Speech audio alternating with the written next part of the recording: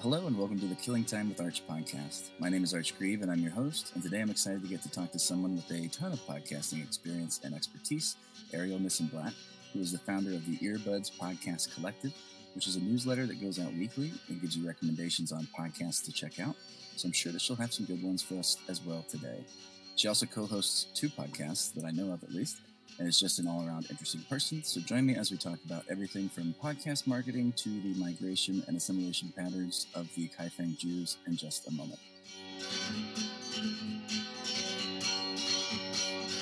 Well, hello and welcome to the show, and thanks so much for coming on to talk with me today. Thank you for having me. I'm excited to be here. Yeah, I'm excited to have you here. So this is a little bit embarrassing, but my first question for you wasn't planned, but my little snowball mic that I got at a pawn shop apparently chose today of all days to stop working, hence why the audio may not sound as great on my end in this episode, which I apologize for, but wondering what microphone do you like to use to record your podcasts with? Great question. I am currently subletting a friend's place, so I'm not at my usual recording setup. Currently, I'm using a Rode NT USB Mini. It's so small, but it's a great travel mic. Usually, I use the Shure MV7. I love it. It makes everything sound amazing. Nice. All right. Well, I will be checking those out. Thank you. So, I guess to start off, I mentioned, some of the things that you do in the intro, but, you do so many things, it seems like. So I'd love to have you maybe just introduce yourself a bit and maybe within that talk about your podcasting journey and maybe how you got into it and what you love so much about it. Yeah. I listen to podcasts for a living. I help podcasters for a living. I am obsessed with podcasts. It's my entire life since 2017. And what that manifests as is I work for Squadcast, which is the platform that we're using to record this. It's a remote recording software. I run the community there. So I'm in touch with the customers and I try to create learning opportunities for them, both within the software and then also opportunities to help them grow their podcast or to meet other podcasters, really just fostering a sense of community surrounding the fact that they all use the same software to record their podcasts. It's marketing adjacent, I would say, but more people focused. And then I also run a podcast recommendation newsletter called Earbuds Podcast Collective, which I started in 2017, really got me started in the podcast space right then and there. And I can go more into the origin of that. I also help podcasters do marketing and PR with my friend Lauren Passell, who's amazing. Great Twitter follow. And I co-host the Sounds Profitable podcast called Ad Tech Applied, which is all about the business of podcasting and how you can use ad tech tools to help grow your show. And then I also have a big presence on Twitter where I share podcast advice, share podcast recommendations, and generally speaking, just love to spread the gospel of podcasts because I don't know. I had a conversation about this recently with a friend. I love consuming content through my ears, and I didn't know that until 2014. So my guess is that there are more people that would love consuming content through their ears. So if I can expose a few more people to that, that's great. Absolutely. No, I totally agree. And I applied to speak at a TEDx event, and they accepted my I can audition now, so I get the opportunity to go and apply in person. But what I was going to do is, it's going to be fun. I've done it before, and they didn't accept me last time, but we'll see what happens this time. But it's going to be about podcasting, and I was surprised to learn that I think I googled how many podcasts are there, and there's only still 2 million. I think is that some number sound anywhere near right? Yes, that sounds around right. There's different estimates, but that is one of the last figures that I've heard. And of course, within that, there's millions of episodes, so you'll never run out of things to listen to at this point. But I mean, and there's probably a lot of stuff that you don't want to listen to at this point. Oh yeah, for sure. Which I think I have 3 dead podcasts as well at this point. But it's a relatively small, compared to I think there's 60 million YouTube channels and all that. So I think you're exactly right. A lot of people I don't think have heard of it. So. You bring up a good point because you'll go on Twitter, you'll go on TikTok, you'll go on Facebook, and everyone's starting a podcast these days. Or I was scrolling on my friend's TikTok the other day. His name is Lloyd George. He's a podcast producer and he helps people start podcasts. And he was like, this is the year that you're going to start a podcast. And somebody commented saying, we don't need more podcasts in the world. And I stitched the video and I was like, nobody says this about books. Nobody says this about YouTube channels. Nobody says this about blogs. The only thing is it's so easy to make podcasts technically. Like all you really need is a phone and a free podcast hosting site like Anchor, and you can have a podcast in an afternoon. Right.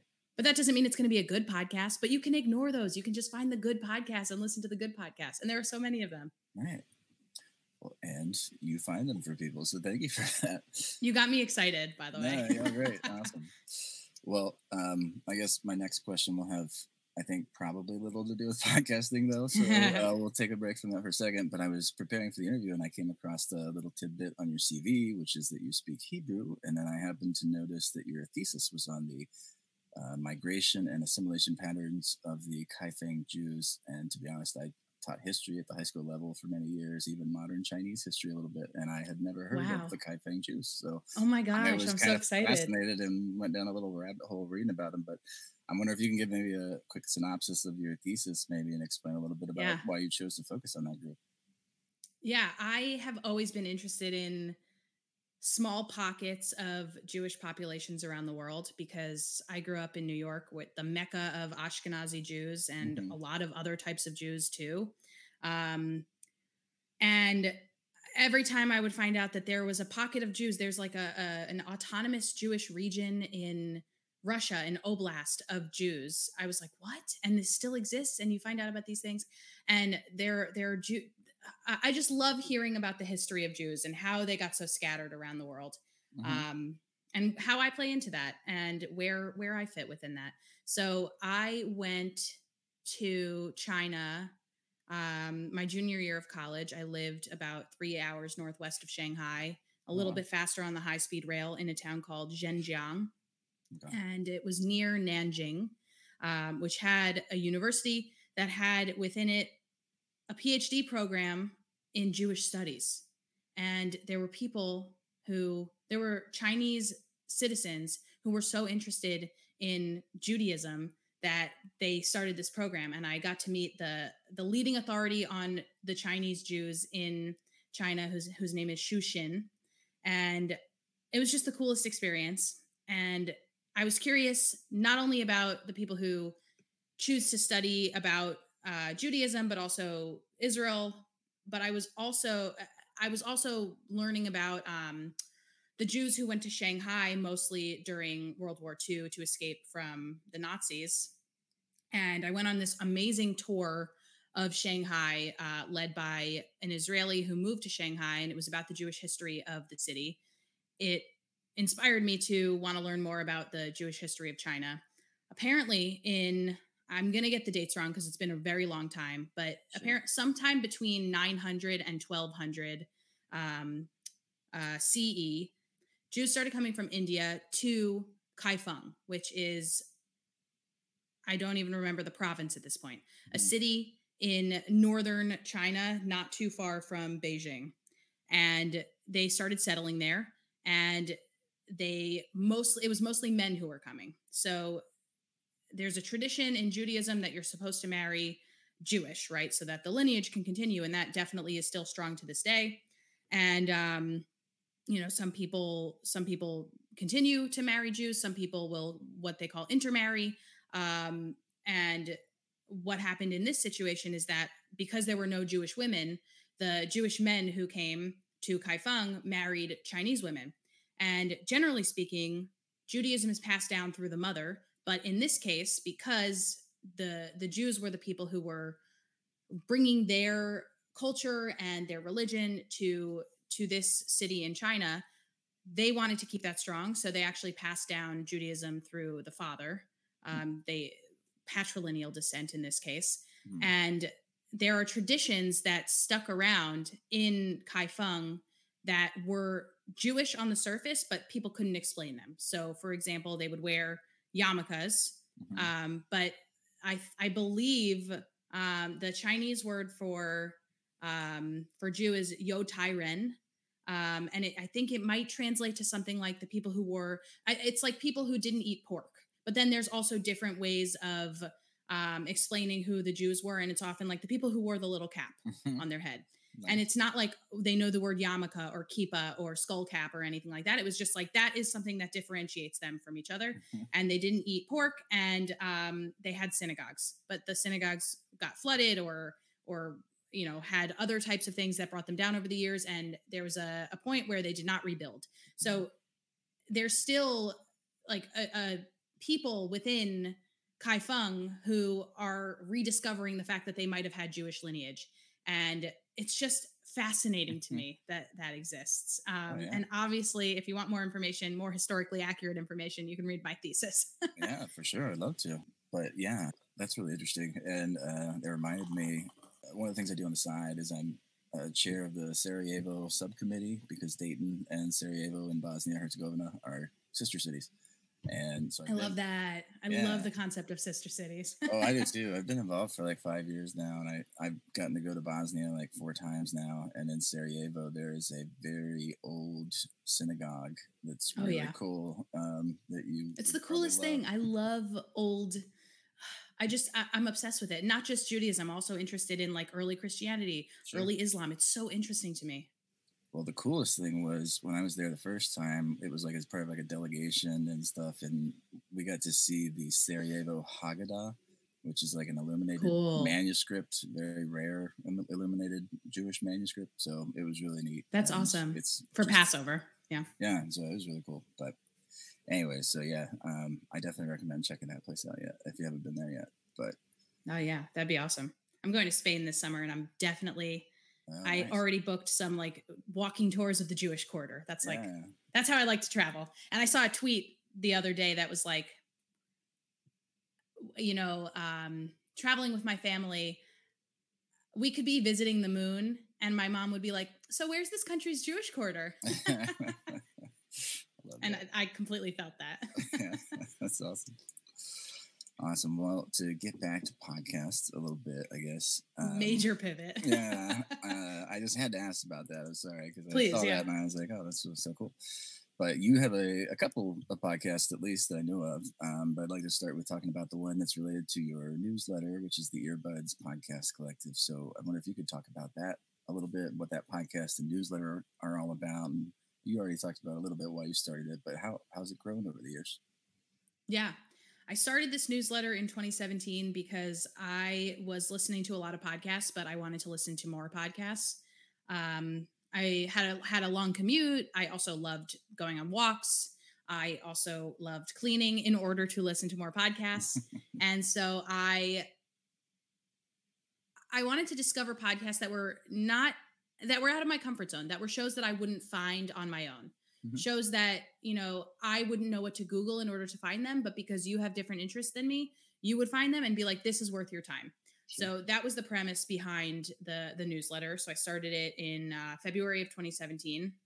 And the way it works is that each week is curated by a different person, and anyone can curate a list, not just like famous people or podcasters or professors. It can be anybody who has an idea or a desire to put together 5 podcast episodes.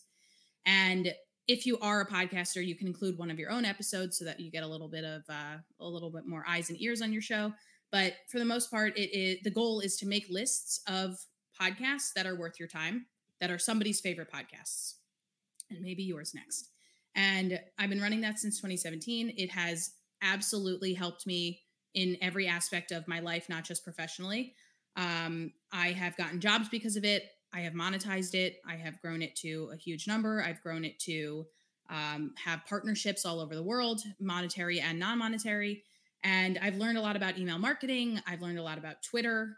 I have met podcast people all over the world. And I've consistently had podcasts in my ears for like 30 hours a week since 2017. So goal achieved by me. Yeah, sounds like and hopefully other people have found value in these lists. And I've learned over the years that is the truth.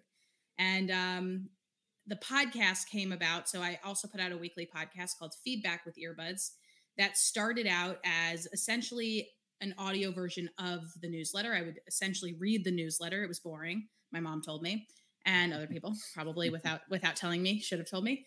And I knew, but I just wanted to put something out there. I wanted to walk the walk because I was giving a lot of advice about podcasts, and I was like, I should probably do this myself.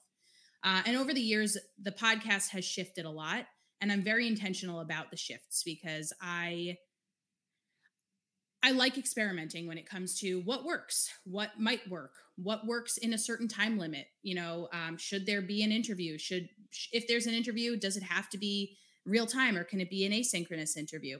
So I've experimented with all these things, and I've been very clear as I experiment why I'm experimenting on the show, because not only is it a podcast recommendation podcast, it's also sort of like learn along with me. Try this for yourself. Sure. No, I love that. And yeah, it's definitely, I found some cool new podcasts through there for sure. So thank you for doing that. Oh, good. I'm glad. Yeah. Well, and one thing I loved about listening to your, to the Earbuds podcast, I guess, especially I was listening to the Art Imitates Life Imitates Podcasts episode.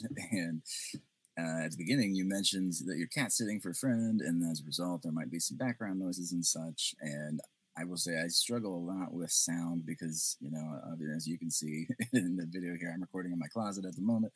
But I have a little shed in my backyard where I have like a little office and everything. And I love recording out there. Nice.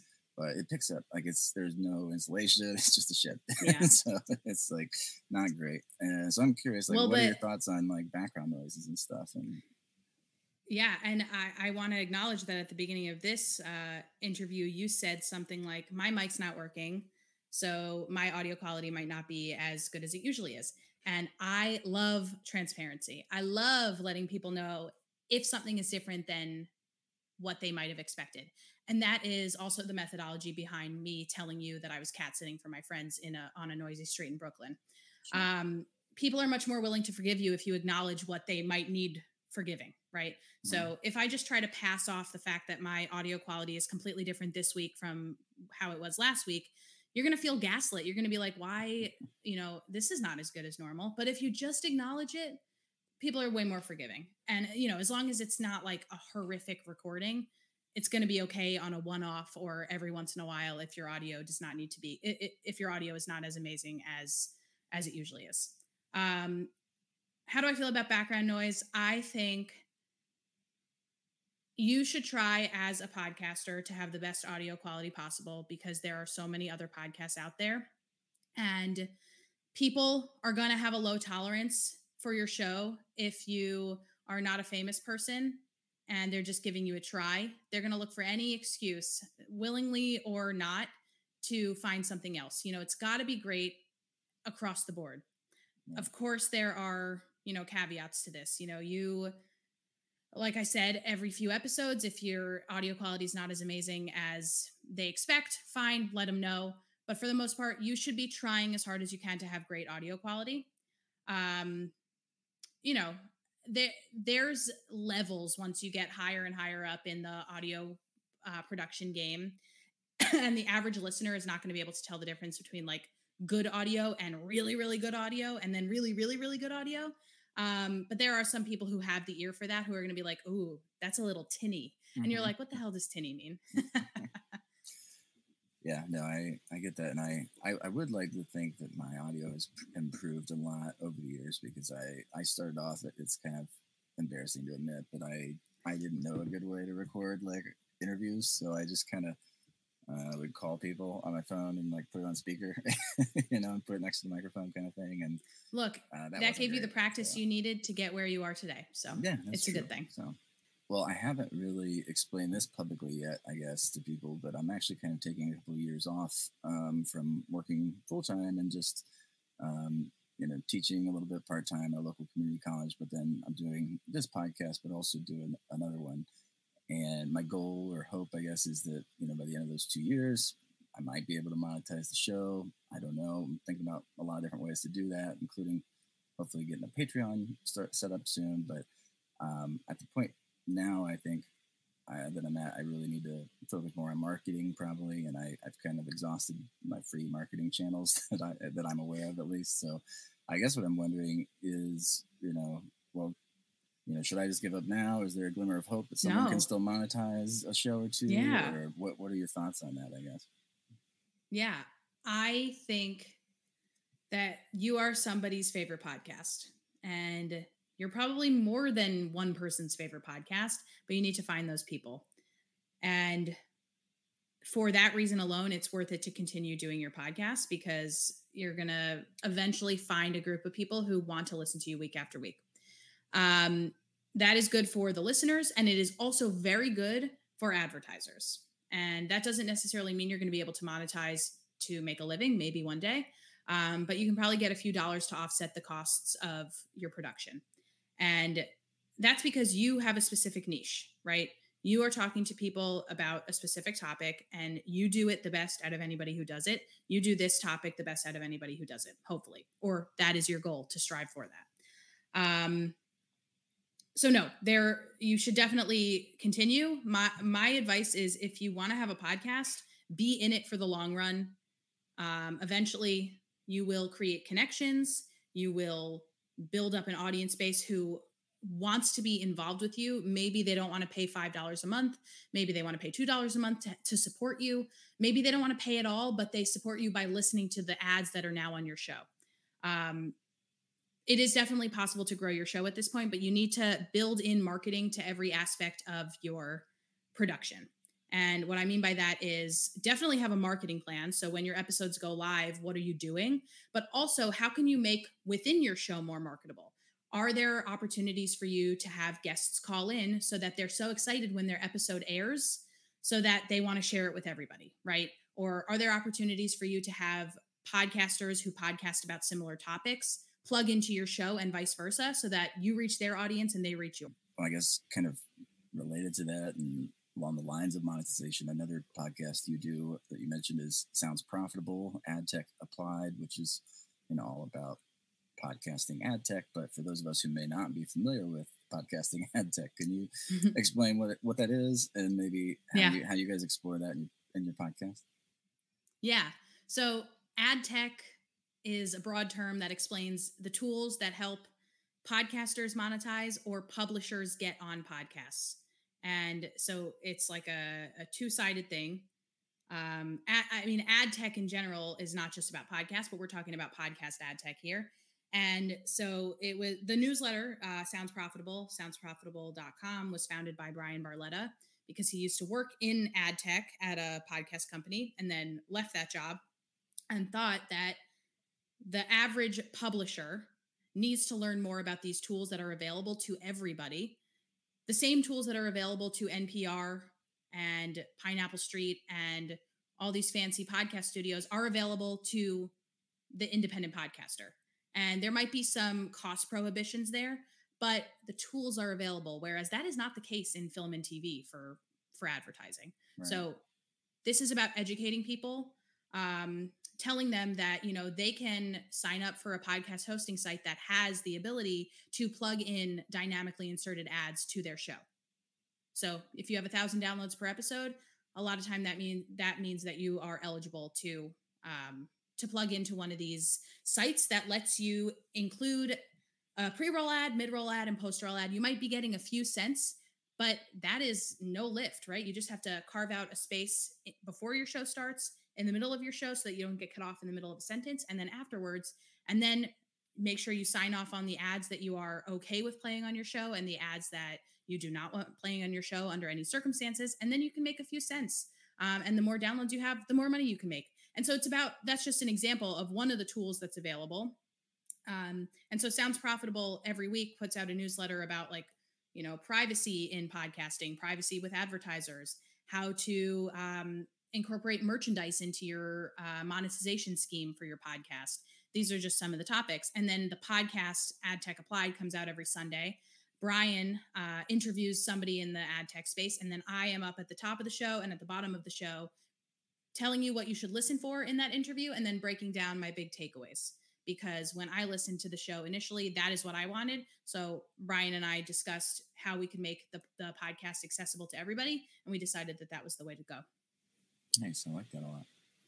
I'm curious, are there any ad tech services that are geared towards, because like my other podcast is focused on Dayton, Ohio. That's pretty much it, which is like 140,000 people. So are there any services out there that like target geography-based kind of podcast? Yeah. Really? Yes. So that concept is called geo-targeting. And if you listen to a podcast like Consider This from NPR, it's relatively new. What they do is they do national news for the top half of the show, and then you'll hear something that goes, and now for the news from Dayton, Ohio, and it'll pull from your local NPR station. Maybe it's not Dayton, maybe it's a larger station, but then you'll get a story from the NPR station near you. And that changes based on where you go. So I'm flying to Chicago tomorrow. So my Consider This will be national news story and then WBEZ Chicago. I'm in New York right now. So today when I turn it on, it'll be national news and then WNYC. And that is so cool. And it tracks where your phone is in order to do that. So yes, there are tools that, first of all, I mean, if I were you, in order to monetize your Dayton, Ohio show, I would just go to local Dayton, Ohio businesses. And I would say, my audience is all Dayton, it makes sense for you to sponsor me because I am targeting your exact audience. But then also there are tools where you can plug in and say, target the people who are here. I'll have to check into that. The interesting thing though is I was surprised. I've never had I'm using Podbean for the other podcast. I use Anchor for this one, but I'd never had Podbean will show you like geography based, like where people are listening from. Yeah. I assumed everybody would be listening from Ohio, and they're not actually. Like really, about half the audience is outside of Ohio. Like 6% of them are in Kentucky. I have a theory on that. Yeah, I'm curious what you think. Why? Well, I love Ohio. I'm not from Ohio, but everybody who I meet who is from Ohio loves being from Ohio. And a lot of them are not there anymore. But tattoo right here. Yeah, I'm telling you. A lot of them are not there anymore. I met most of my Ohio friends in either New York or LA or Mississippi, but they love being from there. They think it's the best place to have grown up. And there's probably a big diaspora community of people who are like, what's going on in my beloved Dayton? Let me find out if there's a podcast for Dayton. Maybe that's it. I like that. Well, I was thinking maybe it's people who, because I saw some article that said that Kentucky, I guess, is the number one state of people, leaving people Kentucky to move over to Ohio. Yeah. So I was thinking maybe I'll try to market to some realtors or something. I don't know. But yeah, why not? Anyways, one thing I guess I'm realizing though, which I think I understood to some extent before I started the show, but maybe didn't realize how time consuming it would be, but the importance of marketing. And I'm probably spending like half my time on that, I would say now. You should. That's actually the percentage that I like to give. My marketing friend and I, Lauren Passell, we always say you should be spending 50% of your time on creation, 50% of your time on marketing. And you don't have to think of marketing as a chore. I freaking love marketing because it is inherently creative. You're thinking about ways to get your show in front of somebody else in a way that doesn't feel like you are selling to them. And that is a creative endeavor. Yeah, absolutely. And I'm not real great at it. Like, for example, last night we were at a bar. We go trivia every Tuesday at a bar around awesome. here. I love trivia. Oh, me too. And is a great trivia host and everything. And I was like, hey, whoever wins round 2, I'm going to buy them a pitcher of beer, which I did. But the host changed what I said, which was like for tonight. And he was like, for the rest of the year, he'll be buying a round of beer for round 2. And I was like, that's not what I said, but I guess now I'm committed now. I don't know. We'll see. So sponsored by. Yeah, exactly. So, but anyways, you have a lot of really great videos on your TikTok account, and I love watching your videos. But you had one recently about some podcast marketing tips. I'm wondering if you could maybe go a little bit more in depth about some of the more effective marketing tactics, I guess, that you've seen work well for people. Yeah, absolutely. I'm just going to pull up that TikTok so I can refer to it. Sure. But my presence on TikTok is because I started a year and a half ago, not on purpose. I just had a funny video. So if you scroll all the way to the bottom of my TikTok, my first video has nothing to do with podcasting. I was driving across the country and I was in front of the California State Capitol in Sacramento. And I just said to the camera, like very point blank, I was like, if his name is Governor Gavin Newsom, why don't we save time and call him Gaviner? And it blew up. People just thought it was really funny. And I think it's really funny too, to this day. And I had no idea why it blew up. Like I didn't use hashtags. Like I didn't try, you know? But that was fun. And then like a year after that, I was like, okay, let me try to be on TikTok because I know the viral power is incredible. And I would love to get people subscribing to my newsletter by way of TikTok. So that's why I started doing a combination of like subscribe to my newsletter, but couched in helpful information so that it's not fully a sell. Right. Podcast recommendations and then podcast marketing advice. So for podcast marketing advice, via TikTok, here is what I give you. So one of the biggest tips that I give is, I mentioned this to you, but you should build marketing into your show's content. Find collaborative segments where you can invite other podcast hosts onto your show. And the reason I say other podcast hosts is because they have audiences already on podcasts. If you invite other people onto your show, that's great. And you should absolutely do that because you don't just want to target other podcasters, especially for a show that has like high subject matter, like a history show. You don't just want to invite other history podcasters on there because yes, they're going to have value, but you also probably want to invite some professors on there or some people who are just like everyday historians. Sure. But when you invite podcast hosts on, when they share, the audience that it's being shared to are people who are already primed to listen to podcasts. Right. So they know how to listen to a podcast, whereas there might be some friction otherwise. And then ask if you can be a guest on their show too. Next up, this is a big one. Apply to be featured in podcast listening apps. When people are scrolling on social media, they're not thinking, oh, let me move over from social media to my podcast listening app of choice, get up from where I'm sitting very comfortably scrolling on TikTok and go for a walk in order to be able to listen to this podcast. Because for me, and I think for a lot of people, it's hard to sit there and listen to a podcast. So it includes a change in behavior. So it's very hard to be posting on social and to think that, and to hope that those posts are going to convert to listeners. It's important to be on social media. I have a whole presentation on this, but you should not be spending all your time on social. You should also be applying to podcast listening apps. And that means Castbox, that means Spotify, that means Anchor. That means Castbox, that means Spotify, that means Radio Public, that means Overcast, Pocket Casts. I could go on all day. There are 50 plus of these podcast listening apps, and all of them have people who are listening to podcasts who are searching for something to listen to. So if you can hit them while they're searching for something and your podcast cover art is intriguing to them and the first 30 seconds of your introduction episode is something that they are expecting right then and there, you're going to have a listener. You're going to have a new listener. So right. Apply to be featured in podcast listening apps. There are free ways to do it, and then there's also paid.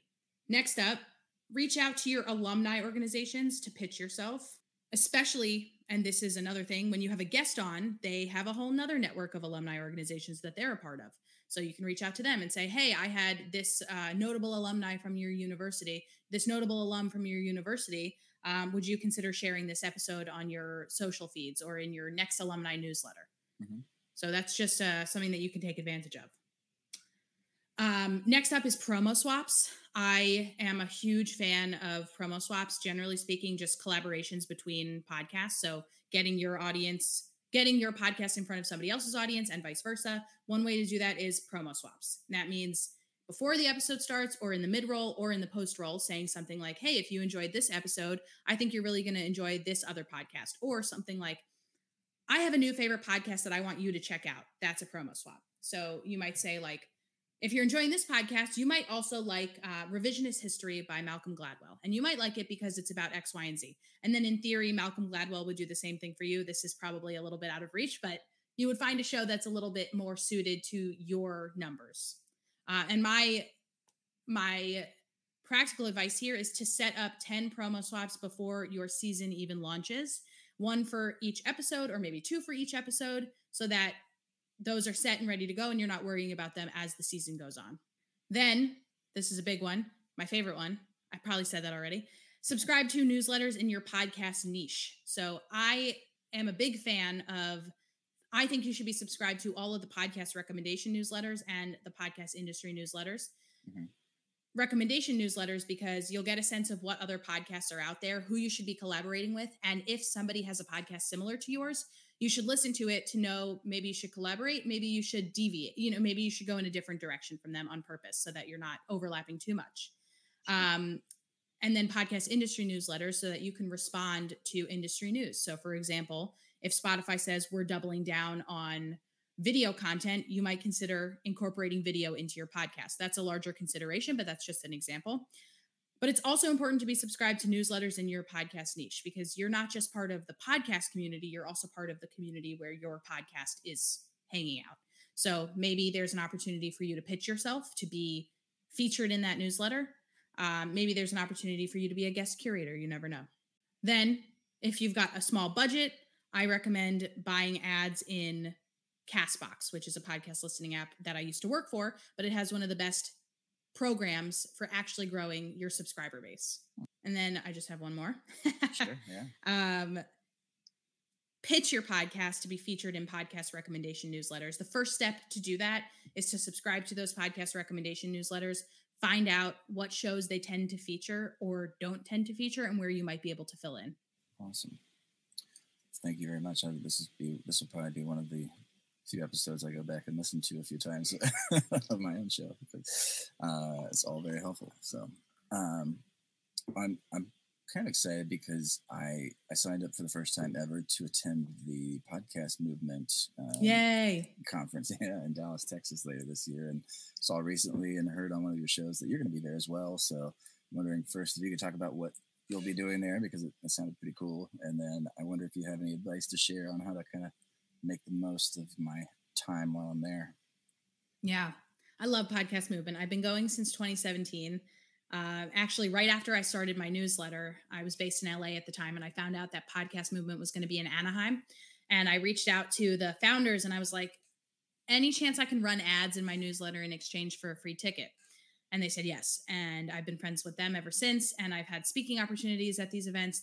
It's so much fun. I think the podcast community is such a lovely space to be in. Everybody seems to be collaborative. Everybody wants to hang out. And generally, it is just a great atmosphere to be a part of. So not to mention the Expo Hall has a lot of great swag. So I just really like hanging out at the Expo Hall. Sure, yeah. So I've gone with a number of companies. I worked for, first I went with myself just for 2 years, with my newsletter, I guess would be the organization that I was a part of. Then I went with Castbox, the podcast listening app that I was working for. And for the past few years, I've been going with Squadcast, the remote recording platform where I'm the community manager. I spend a lot of time in the Expo Hall schmoozing, but then also going to the networking events and also attending a few select talks. There's a lot of talks that go on. So you want to be strategic. You want to figure out if you're there to learn about marketing, if you're there to learn about production, if you're there to learn about monetization, so many different paths that you could take. I will be speaking twice at the upcoming Podcast Movement, one about podcast criticism. So what is a podcast critic? What's the importance of podcast criticism, and how do we move forward as an industry where, for the most part, it's pretty hard to say publicly that you don't like something because the community is so tight knit, but sometimes it's important. And also it's important so that you can find out what you should be spending your time on and what you should be avoiding. Right. And it's not always a negative thing. Sometimes it's just like, this might not be worth your time if you don't like X, Y, and Z. But then sometimes it's like, the interviews here were weird and maybe unethical. So that's some podcast criticism. And we're going to be discussing all of that. Me, Rebecca Lavoie, Imran Ahmed, and Lauren Passell, I believe, and then maybe a few other people. And then I'm also going to be speaking with Lauren Passell on promo swaps. So how to set them up. I think we're calling it Teach a Podcaster to Promo Swap, like Teach a Man to Fish. And we're going to be going through how to set up 10 promo swaps and who you should be choosing and why you should be choosing them, and then how to make the most of those promo swaps. And how do you make the most out of Podcast Movement? Spend time in the Expo Hall, like you'll make friends just like standing there and asking questions. Mm-hmm. And I don't know, I love networking at these things because I think like not for you per se, but I think something that I experienced when I first graduated college and started to go to networking events is that I felt really awkward. And I didn't realize for like 2 years that everybody felt awkward at the beginning of these networking events. So calling that out was really big for me, or at least in my head when I walk into a room being like, okay, I'm going to insert myself into this circle. And I think in my head, I thought all those people knew each other, but it turns out nobody really knows each other, and that's good. And that's okay. Yeah, absolutely. Oh, that's great advice. Thank you. Well, hopefully I'll see you there. And definitely. I will be at the Squadcast booth. Awesome. Well, if people want to learn more about you and the projects you're working on, what's the best place for them to go? And also, how can they sign up for the newsletter? I'm most active on Twitter. My Twitter is Ari This and That. I'm also on TikTok at Earbuds Podcast Collective, I believe. But then if you just Google my name, you'll find me because I'm the only one who exists, Ariel Nissenblatt. Again, would love to be proven wrong. I say this on every interview. I want to spread the word that if there's another Ariel Nissenblatt out there, I'd love to meet you because we're definitely related and also probably have a lot in common. And let's see. You can sign up for the newsletter at earbuds.audio. We recently simplified it. It used to be earbudspodcastcollective.com. Sorry, it used to be earbudspodcastcollective.org. It still is, but for an easier way to get there, earbuds.audio. Perfect. Well, of course, the question I always ask last of my guests is if they have any book, TV show, movie, or, of course, podcast recommendations to share. So I'm expecting you'll probably have at least a few podcasts you can share, but any of the above, I would love to hear. I don't read very often, but the one book that has consistently captivated my attention and I've gone back to 3 times is Born to Run by Christopher McDougall. It is the story of how a tall person became a runner because even though at first it was very painful for him, because he researched people who have been running for centuries and millennia and are incredible runners who can run up to 80 miles a day. This is the Tarahumara in the Copper Canyons in Mexico. And they run without shoes or they run with very makeshift shoes. And I'm not a runner myself, but I am so inspired by this that every time I read it, I think I'm going to go become a runner. And then I start running and I'm like, why am I doing this? Nobody asked me to do this. But anyway, I love it. It's like the coolest story of humanity and why we are natural runners. That's my book recommendation, even though I haven't read it in years. And it's honestly one of the last books I've read. I really listen. Oh, I can give a book recommendation, but I listen to it. Okay. I listen to a lot of books. Yeah, that counts. That totally of course. Counts. I listened to New York by Edward Rutherford. It's a historical fiction that goes from the 1600s to 2009 and basically follows this one family as they assimilate and then marry people from different cultures. And it talks about the different immigrant groups that come into New York. And it goes all the way up to 2009. It is the coolest story. And I love old New York. And also Edward Rutherford has Paris and London and a few other cities. And I just think it's the coolest thing. Nice. For podcasts, Square Peg is the podcast that I'm going to recommend. It is a podcast that starts because this guy named Rob Collins gets an email intended for a guy named Rod Collins, and he investigates why that email got to him in the first place. And then he gets himself intricately involved with the situation, which includes lawsuits, traveling to the UK. It's amazing. And it's a really good example of like investigative journalism in the year 2017, because that's when most of the reporting took place. But it is really interesting and captivating. And if you like true crime, but you don't like death, this is a good way to kind of ease into that. Fascinating. That sounds really cool. I have not heard of that one yet. Well, that's because there are so many podcasts out there that you haven't heard of and that are worth your time. I promise. Well, and that's why people need to, sign up for the Earbuds Collective newsletter. So thank you so much again for, being willing to come on the show and talk with me today. And also thank you for the service you provide through your newsletter and your podcasts and all of the helpful stuff on TikTok as well. So as someone who's, trying to improve a couple of shows every episode, I really appreciate everything that you do. So thanks so much. Thank you for having me. It's been a pleasure. Yeah, awesome. Thank you. All right. That was my interview with Ariel Nissenblatt, founder of the Earbuds Podcast Collective. And it was great talking with her. Also, you can find her on TikTok at Earbuds Podcasting, and be sure to check out the show notes on my website for links to her newsletter, podcasts, and more. Also, if you enjoyed listening to this episode, please be sure to subscribe, leave a review, and share this episode with a friend. Thanks so much for listening, and take care, everyone.